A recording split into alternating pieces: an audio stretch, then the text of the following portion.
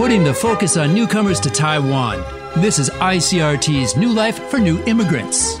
挥洒汗水与泪水，新住民在台湾开辟家园的心声，请收听新住民新人生。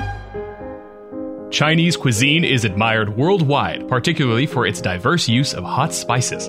An old Chinese joke goes, in Guizhou, they love hot food. In Sichuan, they never fear the heat. In Hunan, they're afraid there's no heat at all. Wang Yiping is from China's Jiangxi province. She shares her country's love of spicy food and has always been a naturally skilled cook.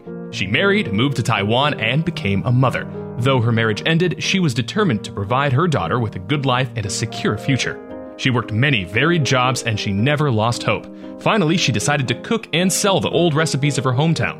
Her signature dish is hot chili fish heads. She picks the best peppers herself and chops them by hand. Thanks to her determination, Wang Yiping found a way to both provide for her family and celebrate her culture right here in Taiwan. 俗话说，四川人不怕辣，贵州人辣不怕，湖南人怕不辣。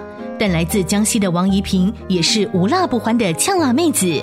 拥有一身好厨艺的她，当年她不顾家人反对，远嫁到台湾来。虽然最终以离婚收场，但她仍旧展现为母则强的坚毅。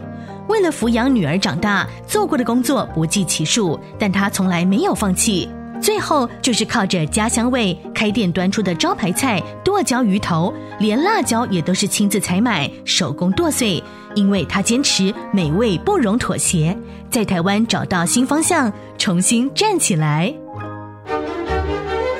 ICRT 新住民新人生由新住民发展基金补助播出。 You've been listening to ICRT's New Life for New Immigrants, brought to you by the New Immigrant Development Fund.